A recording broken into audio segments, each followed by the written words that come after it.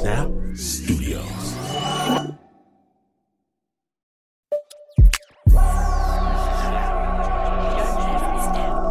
Snap Judgment Studios.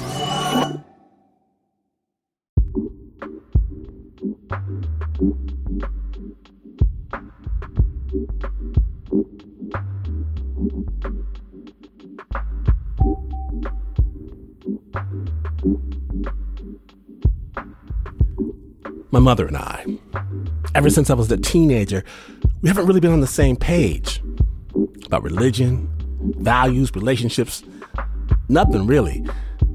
We haven't been able to close this circle. And that's why a story that a friend of mine, she told a little while ago, why it was such a gift to me. A long time ago, before Uber, before everybody had a cell, my friend, she was flying into Detroit and couldn't get a hold of me. I was at my mama's place for some reason, so she called my mother. She asked if I was going to come pick her up from the airport. And my mama said, I have no idea, baby. I don't know what that boy's up to. And my friend's like, oh no, he said he was going to pick me up. And then my mom's was like, oh, honey, if he said he was going to do it, that's different. You ain't got nothing to worry about. It's already done. He going to meet you wherever he said he going to meet you. Believe that. Because that boy's a blessing. And when my friend told me this story, I had to stop her. Wait a minute. My mother said I was a blessing? Are you sure that's the word she used? Because that word means something very specific to my mama. I told you. She said you were a blessing. Then I had to be quiet for a while and sit with that, because I never had any notion she thought of our relationship as anything other than a challenge, an obstacle, maybe even a burden. But she views our situation very differently, as a blessing to her. And since then, I've tried to use her word for our quarrels, for our misunderstandings, even for our silences, a blessing. I've tried to use it in all sorts of situations. And it turns out that I am wrapped in more blessings than I ever imagined. Today on Snap Judgment, one story from one person who counts his own blessings in a way I never would have imagined. We proudly present the Cloak of Good Fortune. My name is Glenn Washington, and I will not pick you up from the airport when you're listening to Snap Judgment.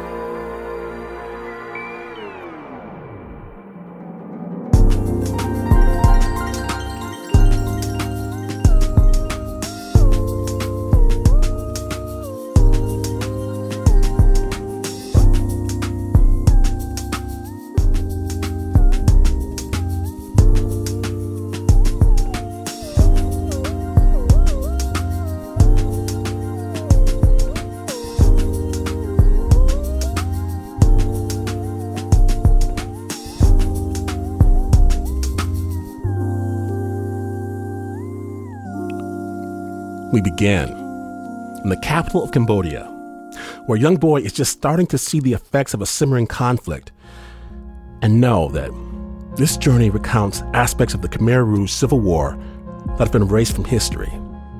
The tortures, the deaths, the sacrifices. And while sensitive listeners should be advised about this very real backdrop, please understand that at its heart, today's story is about a kid trying to make his way. Snap Judgment. We begin to see people gathering on the street and then carrying their belongings. So my mom stopped them and asked what's going on, and they told us that they escaped to the city for their safety. The rumor was that there was a war going on in the countryside. Sue had grown up in a village in the Cambodian countryside, and if he'd had any choice in the matter, he'd still be there.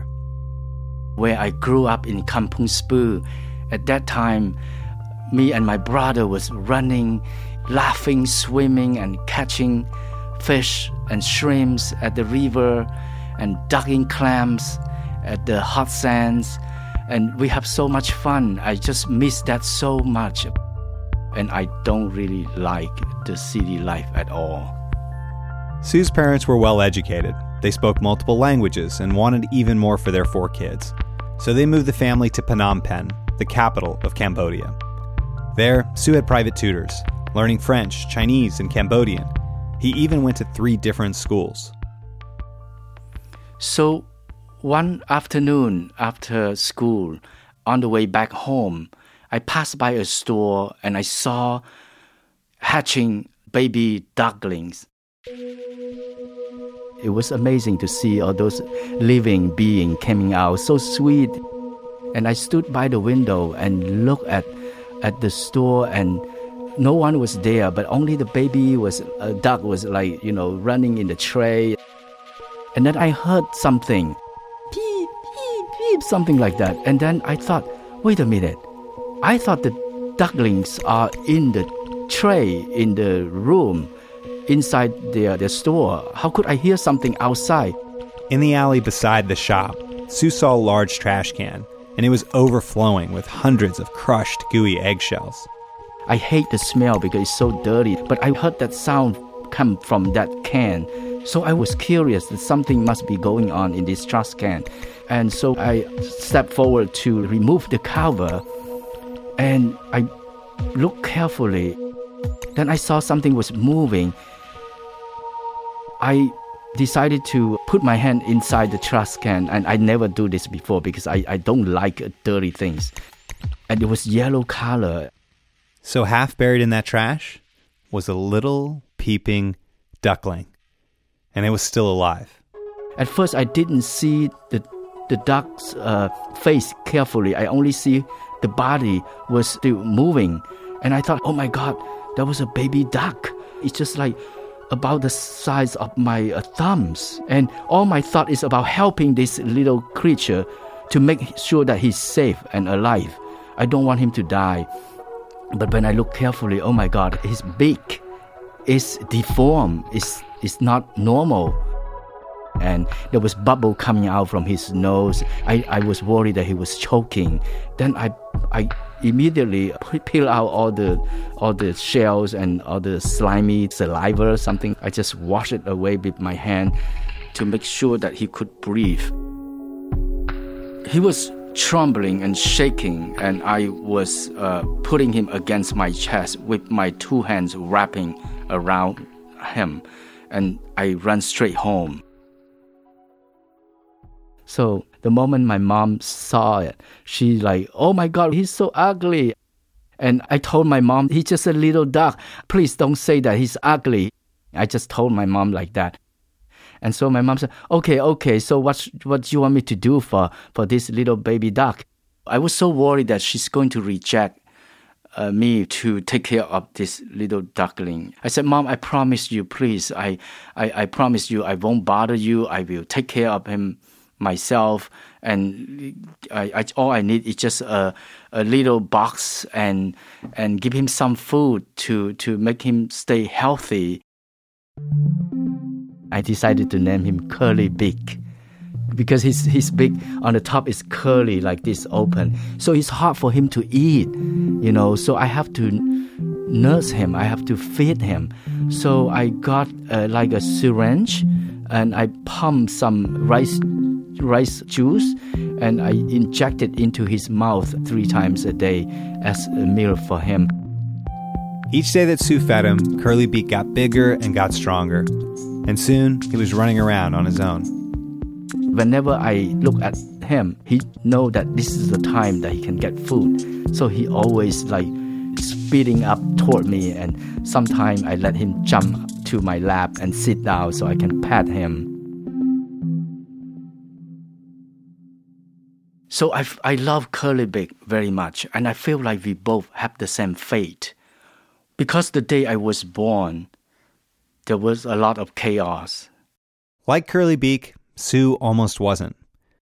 The day he was born, nothing was according to plan. The taxi somehow showed up and got a flat tire and didn't have a spare in sight. and there was no local doctor that could make it to their small house in time. So his grandmother was just rushing around the street, trying to find anyone to help. And finally, she found a midwife, and she brought her to my mom and helped her delivery. And she pulled me out from my mother's womb. And because I was still encaged in the amniotic sac, my grandmother declared I was born with a cloak of good fortune. And growing up, he actually learned to believe that. I have a feeling like wherever I go, I'm not starving at all. I'm not afraid of getting harmed because I feel like I was born protected. So he went all over, wandering the streets of Phnom Penh, sometimes by himself and other times with a friend. Chapley is a special friend of mine. He's a very artistic. He draw cartoon very special. He draw beautiful pictures. So he said, Sue, let's go to my house. I have lots of pictures I want to show you. And that was after school. It was around like 3:30. And we were walking back to his home near a theater called Kim Hong. That theater is very well known in our city.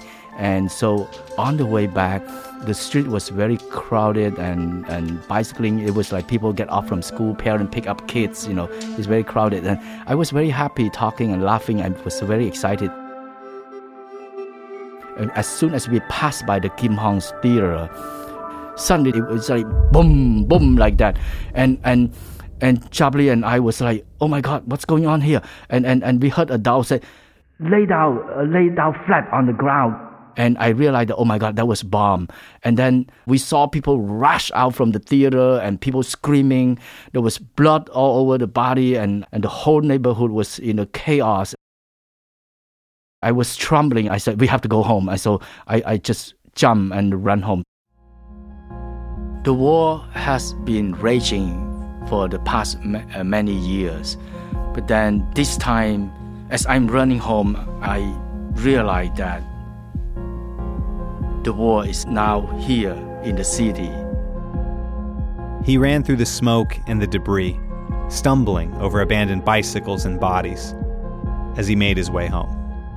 My mom was standing at the door waiting for me to come home, and she gave me a hug right away there. He was home safe, but the bombs kept coming. They all hid in their house, and Sue stopped going out to school. Then there was this one morning in spring where something felt different. So one day, no more bomb explosion. We saw soldiers wearing black pants and shirts and wearing red towel krama and holding AK-47, and they were our hero. When we were so happy, we were running out on the street, we clap our hands and we scream, shouting, cheering, Jayo, Jayo. Jayo is like bravo, bravo. Serai Pip, like peace, peace. Some people calling in French, la paix, and welcome them as they march into our city. And then I look around like, wow, this is so beautiful. The country has no more war. I was almost in tears. Like people are so yearning for peace for so many years. Now it's really come. Our dream is coming true now. I can go back to school. I can get my normal life again. I can live a normal life again without any worry about the war. The Khmer Rouge soldiers had secured the capital, and their trucks and armaments rolled in. We saw soldiers were all over in our neighborhoods, and we were still happy. And one of the soldiers put a megaphone at his mouth. People of Phnom Penh, our capital city has been liberated by our courageous soldiers. You must all leave home right now. The American people is going to drop bombs. You don't need to take your belongings. You will come back home in 3 days. Long live Cambodia! Long live Cambodia! Long live Cambodia!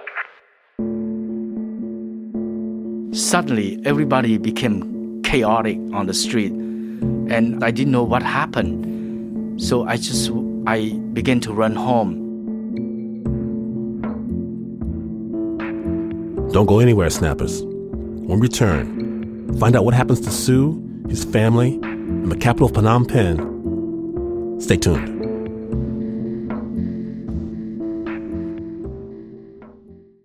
This episode is brought to you by Progressive Insurance. Whether you love true crime or comedy, celebrity interviews or news, you call the shots on what's in your podcast queue, and guess what?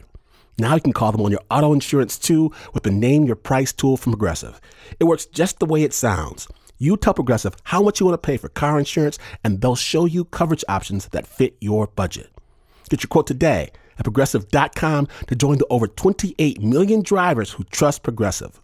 Progressive Casualty Insurance Company and affiliates. Price and coverage match limited by state law. Welcome back to Snap Judgment, the Cloak of Good Fortune episode. And last we left, Sue had just heard the order to evacuate the city from the Khmer Rouge. Suddenly, everybody became chaotic on the street, and I didn't know what happened. So I began to run home. When Sue got back to his house, his family was already scrambling. I didn't know what to take, but then Mom said, "Hey, Sue, get your white striped shirt and one for your brother too.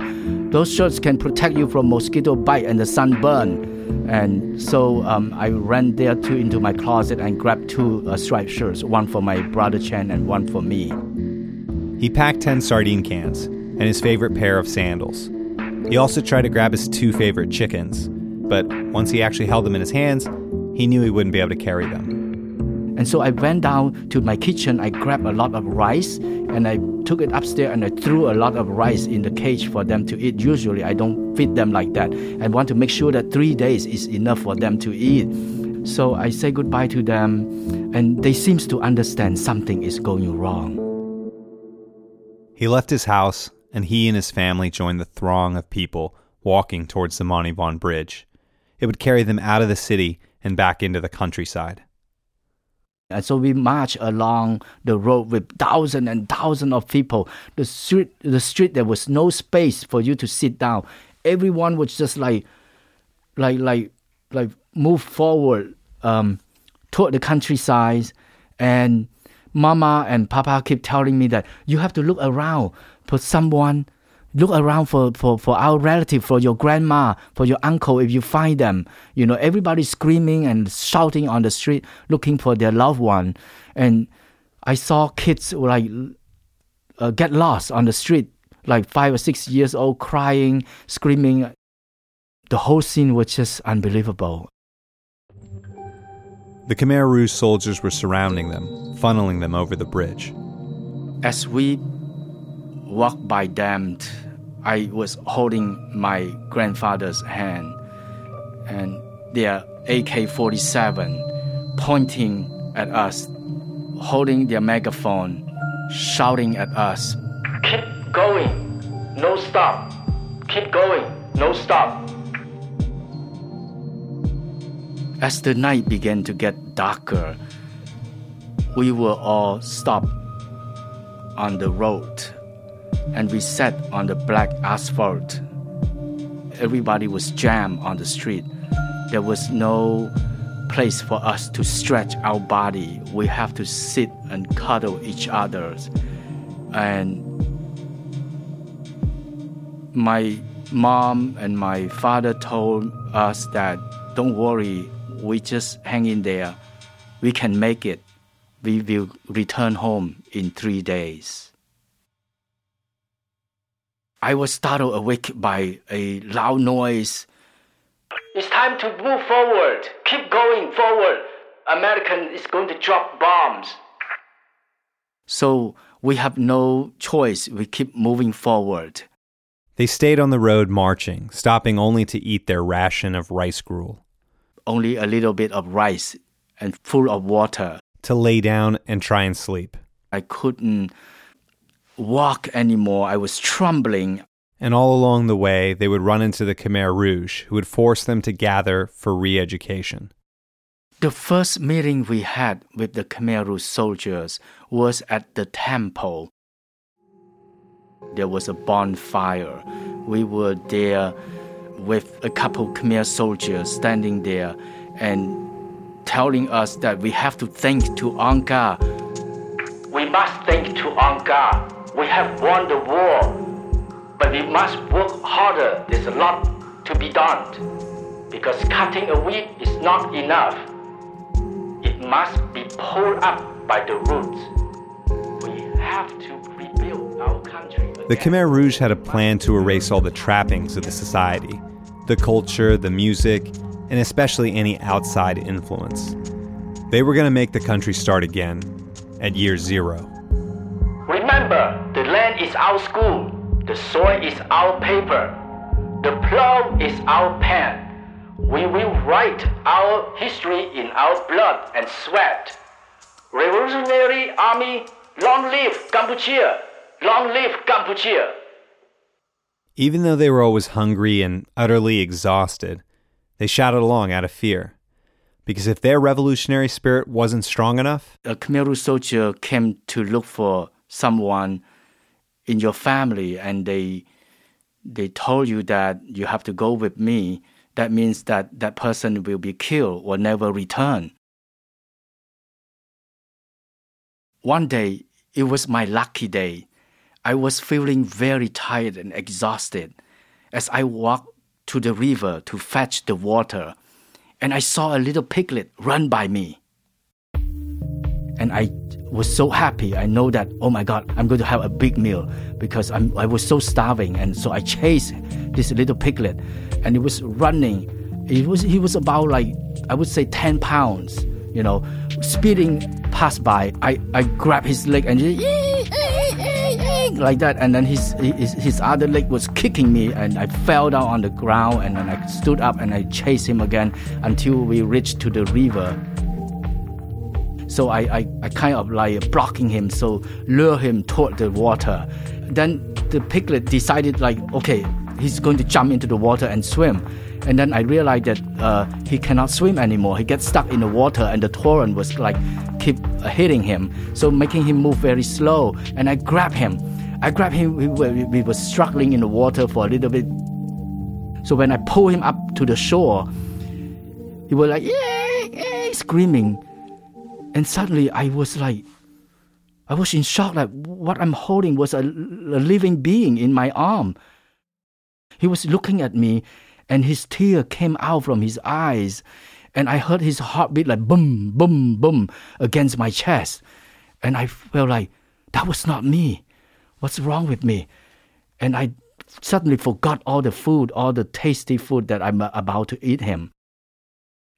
And I decided to let him go. I said, I'm so sorry. And the little piglet just ran straight, didn't look back. And I was very afraid of myself at that time. How could I do this? That was not me.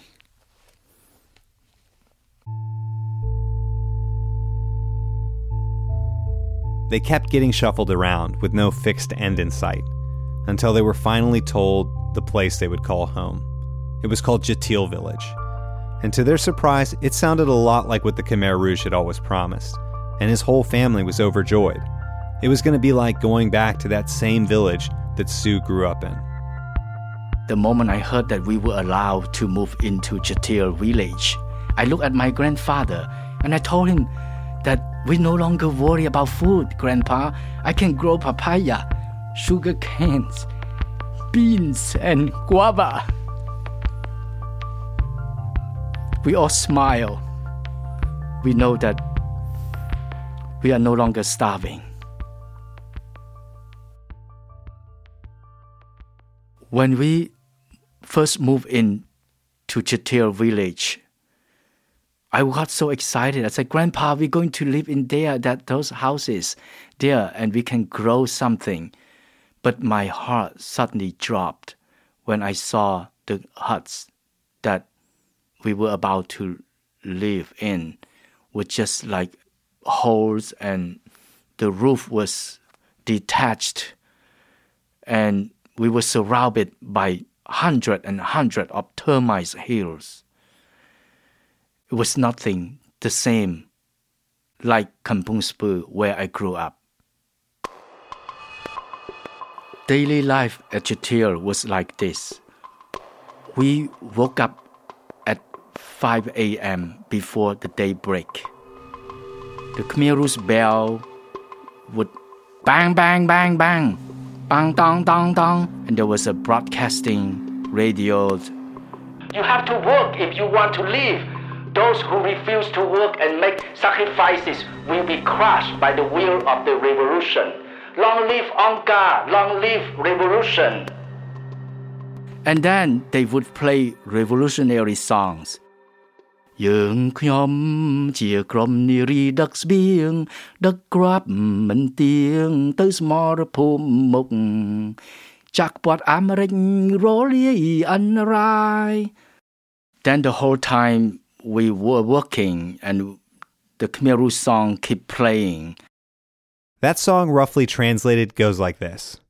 We are the group of young girls who help transport food supplies and ammunition to the front lines as American imperialism melts away and is completely destroyed. Sue and his older brother Chen would work all day from sunup to sundown with 2 breaks for rice gruel, and every night they went to their forced re-education meeting. It's where they'd be coerced into snitching on their family and their neighbors, and sometimes made to watch torture. The scariest part of the meeting, one time Uncle Chon stole the rice from the Khmer Rouge warehouse and he got caught. They tied a rope on his neck and pulled him to the ground, and Uncle Chon was begging for mercy. He kept screaming and saying that he would never do that again, he promised. And the Khmer Rouge, he shouted at us and he said, "You all look at this. This is the consequence of the punishment." And Uncle Chuan's body was covered with a lot of blood and bruises. And I would say that up to these days, his screaming and crying still live with me. Uncle Chuan had stolen the rice because they weren't actually allowed to eat the food they grew. That was being shipped off to soldiers on the front lines, or that's what they were told. Sue's family was desperate, and then one day he heard about a cassava field the Khmer Rouge had just harvested. He went in search of it for scraps and leftovers. There, he found an old man sitting near the field, smoking a cigarette. And I asked him politely, "Can I get into the field to collect some cassava scraps?" He nodded his head and he threw the cigarette away and he walked away. And I thought he was a nice guy. I entered the field. My God, I found so many leftover cassava. That is a treasure to me because we were starving. How could this be? Lots of cassava still there. Big or small, it's still there. So I was wearing my white striped shirt and I pulling them out to make them as a bag so I can put all the cassava against my belly and I hold it. I got a lot, plenty of them. Suddenly someone behind me said, "Thief, don't run, I'm going to shoot you. Stay still, stay still." I turned around and looked, there was a Khmer Rouge with a gun in his hand. So my whole body was trembling and I was like, I didn't know what to do. These are so treasure to me, these potatoes, I'm starving, I want to take it home. Then I didn't listen to him, I just started running. Then I trapped and I fell down. I couldn't stand up because my body was trembling like this and my cassava was spread all over on the ground and I tried very hard to stand up. I told myself, I don't want to die. Then I stood up and I started running and I heard bang, bang, bang from behind. I hid myself behind a big tree Then I heard the footstep with the step on the crunchy leaf, dry leaf. And I heard that stepping. I heard bang, bang, bang, bang. The soldier was trying to scare him out of hiding, but Sue waited him out until all he could hear was the chirping of the birds and the silence. I thought it was okay now, so I began to come out. And then as I'm running toward the village, I saw the guy was standing there in the middle of the road with a rifle and pointing at me. He began running, zigzagging across the field, desperately trying to make it to his house without being hit. The moment I stepped into the cottage, I didn't want him to recognize my shirt. So I took off my striped shirt and I changed the green shirt on. And I started looking through the bamboo hole of the cottage, and I saw the guy keep coming with the gun ready in his hand. So I decided to jump out of the cottage through the front door. I was so scared I didn't want to look back, and I ran away from the cottage so that he may not know that I was the one that he was after.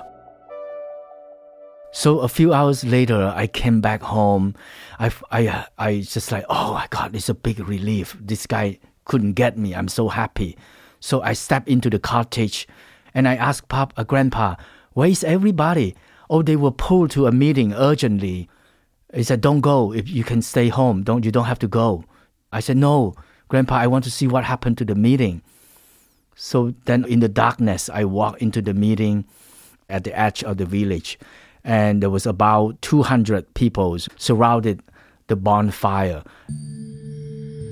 It was a big flame in the middle of the meeting. And there was 3 Khmer Rouge soldiers. One of them was holding a gun and stood next to Brother Chan. My mother was running toward the fire. And she asked for mercy. That my son is still young. Please forgive him. Please forgive him. And it took me for a while to realize that Brother Chen was wearing a striped shirt like mine.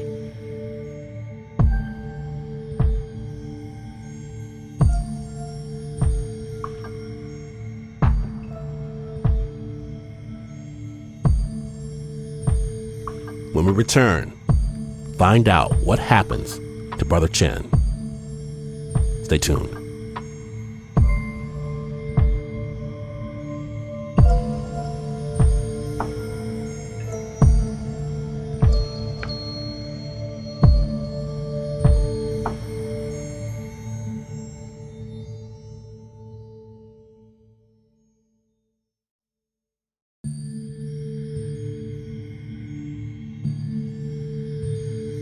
Welcome back to Snap Judgment, the Cloak of Good Fortune episode.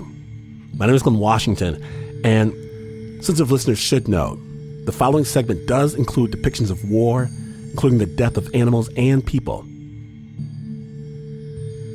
When last we left, we had just learned that Sue had gotten away from the Khmer Rouge, but his brother had been mistakenly caught and was now about to be tried.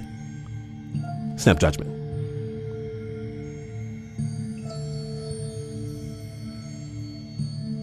And it was a big flame in the middle of the meeting.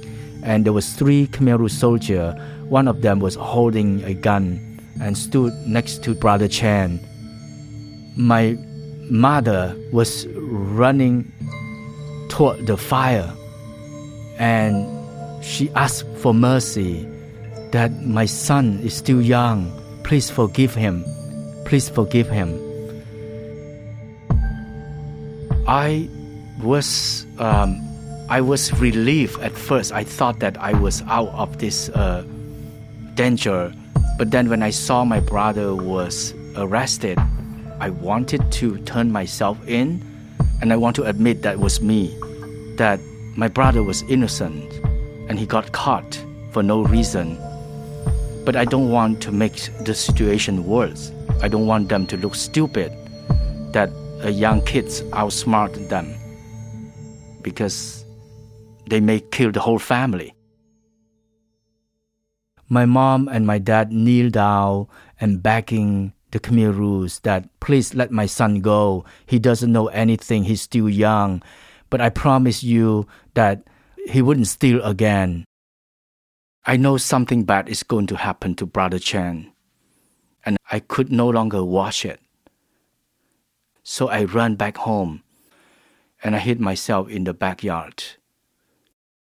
So the moment my father stepped into the house, my father yelled at me, shouting at me, that you must be the one who stole the cassava. But as soon as I tried to explain to my father,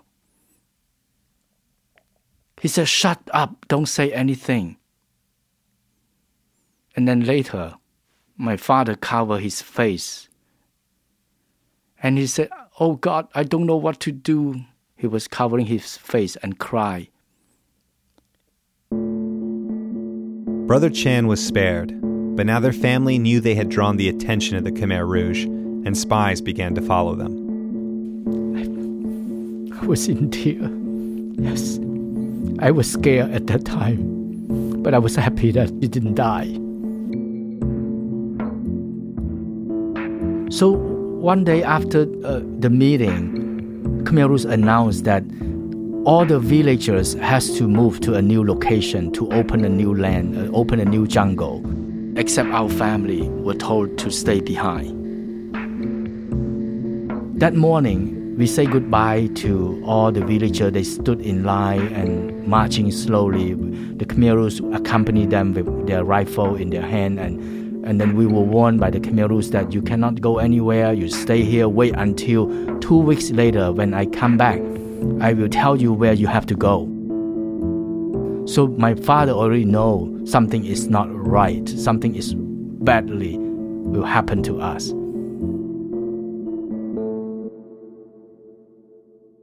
That same night, I hear the sound of bicycle come in. I saw a soldier with a rifle under the moonlight. I thought, that's it. They come to kill us. The next thing I heard was a man's voice calling my father's. He called, Hung, Hung, Joe Mao, Joe Mao, come down, come down. Then I realized that was Uncle Barnes. That was the voice of Uncle Barnes. He's coming. Uncle Barnes was my father's childhood friend. Now he's a Khmer Rouge. And they whisper to each other.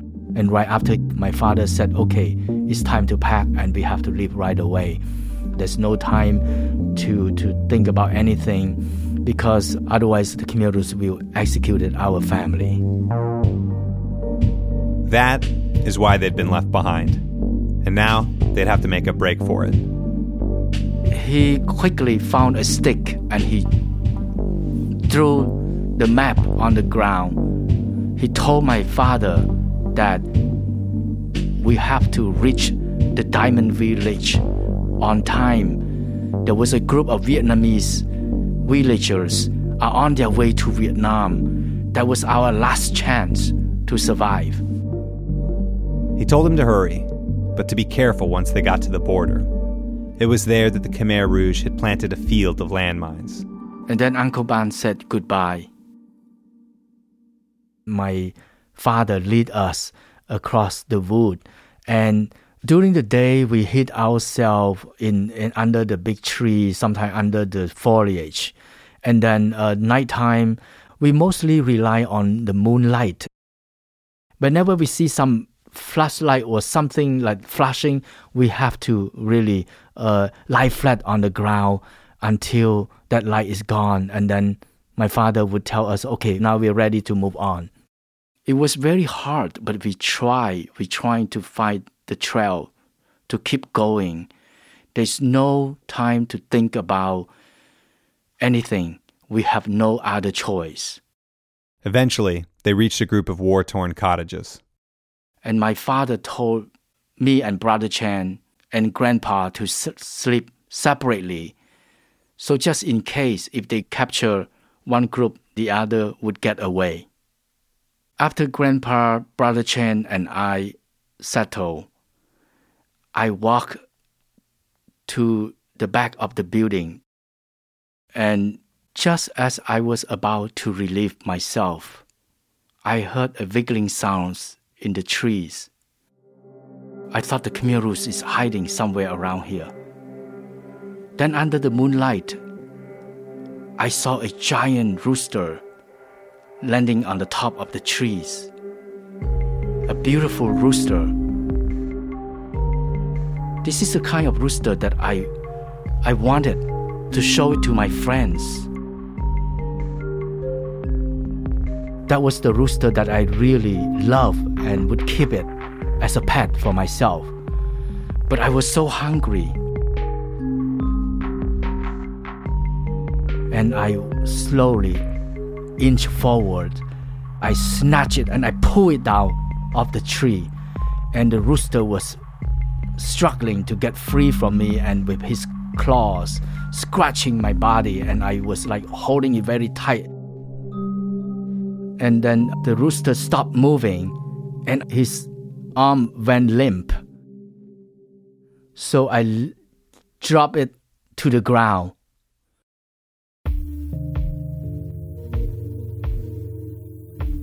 After I pick it up, I hold it carefully and run toward my father. Papa, Papa! And my father was smiling. I have never seen him smile so happy. My father dig the ground and make a hole, and he cooked the chicken under the ground for us. I kept chewing it for a long time. I didn't want to swallow it. And I was so happy to see everyone having a good meal. I felt like I was a hero. But right after the dinner, I gradually feel pain, scratch in my body that was very painful.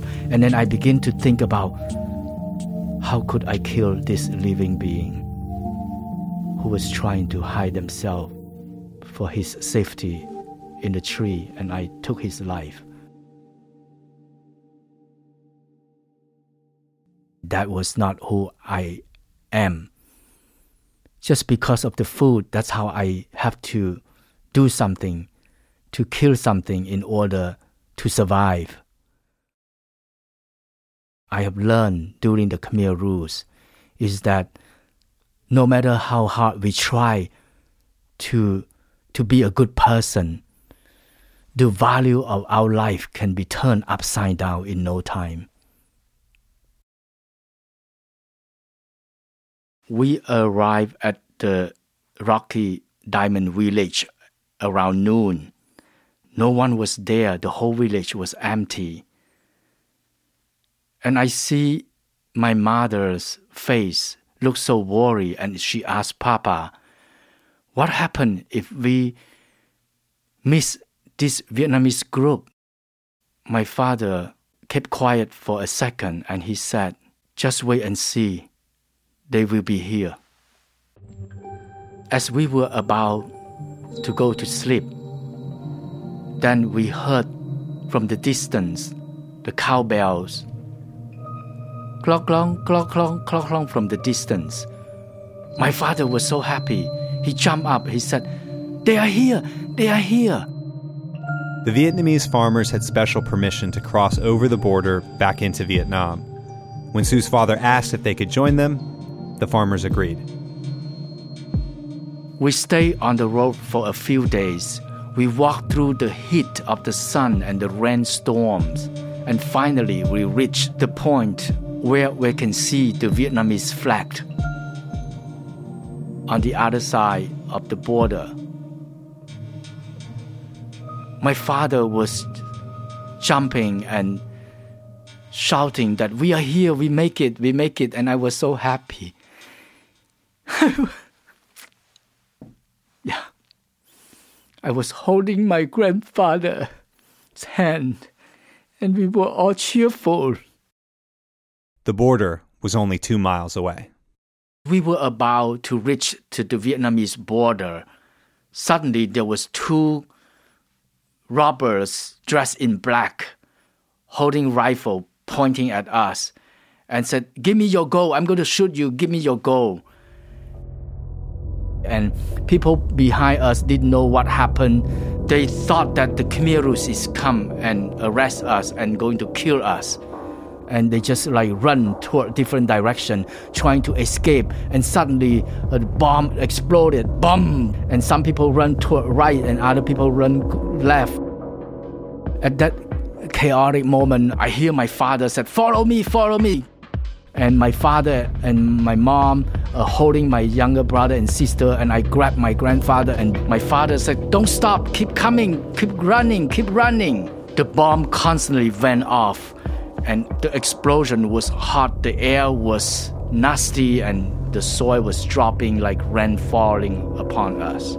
We keep running and running. The bomb explosion died down.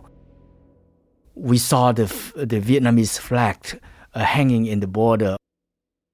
We were so fearful that they are going to get us, but finally we just put our feet into the land of Vietnam. We were all relieved, and I can see my mom's some smile on her face. But at the same time, she turned around and smiled, and at the same time she burst in tears and looking back to land of Cambodia, our country, our beloved country. And she waved her hand and said goodbye to Cambodia. I never forget that.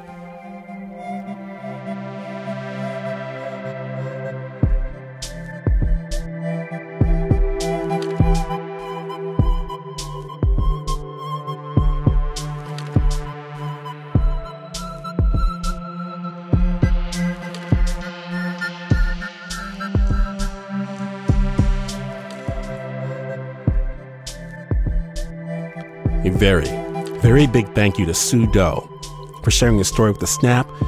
He and his family, they settled in Vietnam, where they tried to find a sense of normalcy while also grieving for the dozens of family members that perished under the Khmer Rouge. There is so much of this story we were not able to share with you about Sue and his family's incredible journey, but if you want to know more, please check out his book, A Cloak of Good Fortune. You can find the link at our website, snapjudgment.org. The original score for this story was by Renzo Gorio. It was produced by Nika Singh.